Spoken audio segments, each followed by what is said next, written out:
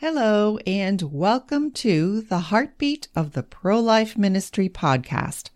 If you're wondering what happened to the Myth-Busting the Pregnancy Resource Center podcast, rest assured you're in the right place. For various reasons, Myth-Busting the Pregnancy Resource Center now has a new name, but still has educational and inspirational content for you. I appreciate your patience with this change. You can find the Heartbeat of the Pro-Life Ministry podcast online at theheartbeatpodcast.net. Now here is today's episode of the Heartbeat of the Pro-Life Ministry podcast.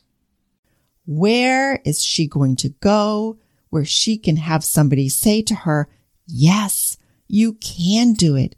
You can have this baby and get that job and finish school and go on and have a positive, wonderful life because women are doing it every day. Who is going to tell her that? She is going to hear that at the Pregnancy Resource Center.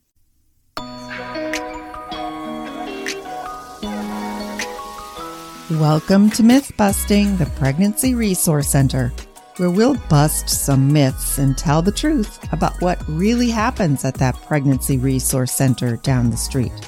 We're a faith-based, women, preborn baby, and family-centered organization. You'll learn how pregnancy centers provide support before, during, and after pregnancy. My name is Beth Bissonette, and I've been an executive director of a pregnancy resource center for over 22 years. Let's get into today's episode. Since you're listening to this podcast episode, then I think it's pretty safe to say that you have a pro-life belief. Maybe you're a pro-life Christian. Do you find it difficult to know how to put your pro-life beliefs into positive action? That's the topic of today's episode. In today's culture and climate, it's not easy to have any conversation about believing that you value and want to protect the lives of the preborn. Verbal confrontations, attacks, arguments, and the threat of violence can cause us to be very cautious in expressing a pro-life point of view. But maybe you still want to put your pro-life view into action. Well, you can do that by working with your local pregnancy resource center. We're already here. We're already doing the work. And we want you to feel free to support us with your prayers and with your finances. Why should you do that? Well, the services we provide are free because we don't benefit financially from any decision a woman makes about her pregnancy. And in fact, when it comes to finances, not only do we not benefit from their decision, but we benefit our communities and our states. Let me show you how this works. I want to tell you about Rebecca. Rebecca's husband had lost his well-paying job about 6 months before Rebecca walked into the pregnancy center that day. It hadn't taken him long to find a new job, but it paid much less than the one that downsized him out. He continued to look for a better paying job while he worked at this second job to take care of his family of 4. Rebecca shared with us that even though they'd been careful, she had missed her period and needed a pregnancy test. She and her husband Tom already had 2 children, and they didn't expect to have a third, especially with money being so tight. Now, Tom's first response to the possibility of Rebecca's pregnancy was for her to have an abortion. But she shared with us that she hoped that she could encourage Tom to support her in a decision to have their baby. We provided her with a pregnancy test, which was positive, and then our nurse manager performed an ultrasound, which showed a 7-week fetus in the uterus with a heartbeat. Her pregnancy was confirmed. I remember Rebecca getting really teary-eyed at the prospect of telling Tom. She was scared to have the conversation with him about the pregnancy, knowing what he wanted her to do, which was to have an abortion. But she was also scared about how they would be able to afford another child that they hadn't planned to have. We shared with Rebecca the support that we could provide for them, along with resources in the community. We could support her with another ultrasound, and we could also get her materials for her baby like a new crib, a new car seat, and other supplies from our boutique. We could also offer them free grocery cards because food shortage is a real issue for clients today. Then we scheduled Rebecca for a follow-up ultrasound 2 weeks later, and we encouraged Rebecca to bring her husband Tom so that he could hear all of the resources that we could provide for them, the same as we explained to Rebecca. Now, because of Rebecca and Tom's job situation and lower income level, they were eligible to receive state-funded Medicaid, which would have paid for their pregnancy test appointment and her ultrasound. While pregnancy centers don't benefit financially from any decision a woman makes about her pregnancy, the state benefits from the services that pregnancy centers provide our clients for free. How does that work? Well, we combined our numbers from 9 pregnancy centers in the state of New Hampshire. We saved the state in Medicaid funding over $500,000. So let's just look at ultrasound appointments. If Medicaid had paid for Rebecca to have that ultrasound appointment that we provided for free, the average cost of that ultrasound appointment would have been $405. This is the average cost according to the website newhampshirehealthcost.nh.gov in June of 2023.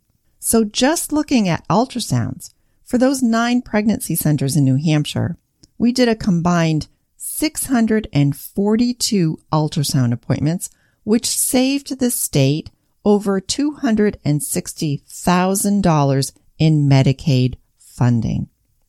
On top of that, these 9 pregnancy centers provided 2,248 classes in parenting, prenatal care, childbirth classes, CPR classes, and any other number of topics.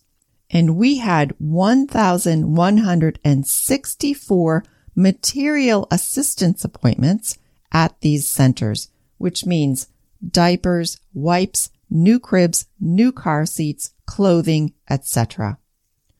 1,296 individual women and men were helped at New Hampshire pregnancy centers in 2022. Those are pretty amazing numbers. Now, I'm just sharing New Hampshire numbers, but other states like Vermont, Connecticut, they have money that they're saving their states too. Now, you may be asking, well, Beth, if Medicaid is going to pay you all that money, why don't you just accept Medicaid funding? Why are you asking us to support you financially? Because if we accept Medicaid government funding, then we're not allowed to share our faith as a Christian organization. It's as simple as that. I want you, my pro-life friend, to know that you're not alone in feeling cautious about sharing your pro-life belief. Sometimes we feel it too. I'm focused on the positive, life-changing support we provide to women before, during, and after pregnancy. So you may be asking, what happened with Rebecca and Tom? Well, they received no pressure from us, no tricks. We simply shared resources that they could utilize to help their family. We also shared if Rebecca chose to have an abortion, we were here for her after. If she struggles, if she wants to have a conversation, or if she has needs for their other 2 children. Now, Tom came back into the pregnancy center with Rebecca for her second ultrasound, and ultimately, he decided to support Rebecca in her decision to choose to have their baby. Later on in the pregnancy, Tom got a much better, higher paying job, and he also received health insurance for Rebecca and for his other children. We were so happy and encouraged to be a part of their story. Recent statistics are that 73% of women who say they had an abortion also said that they experienced some form of pressure to make that abortion decision. 66% said that they knew in their hearts that they were making a mistake when they had their abortion. And 28% said that they aborted out of fear of losing their partner. We're so grateful that Rebecca came to the pregnancy center and that her husband decided to encourage her by helping her to choose life. Now, let me ask you, if a woman is thinking she wants to have her baby, but she wants to get that job, she wants to finish school, and she's experiencing pressure from people in her life who are saying, you can't get that job, you can't finish school, you can't go on with your life with a baby, have an abortion. She's also hearing social media influencers tell her that abortion empowers women.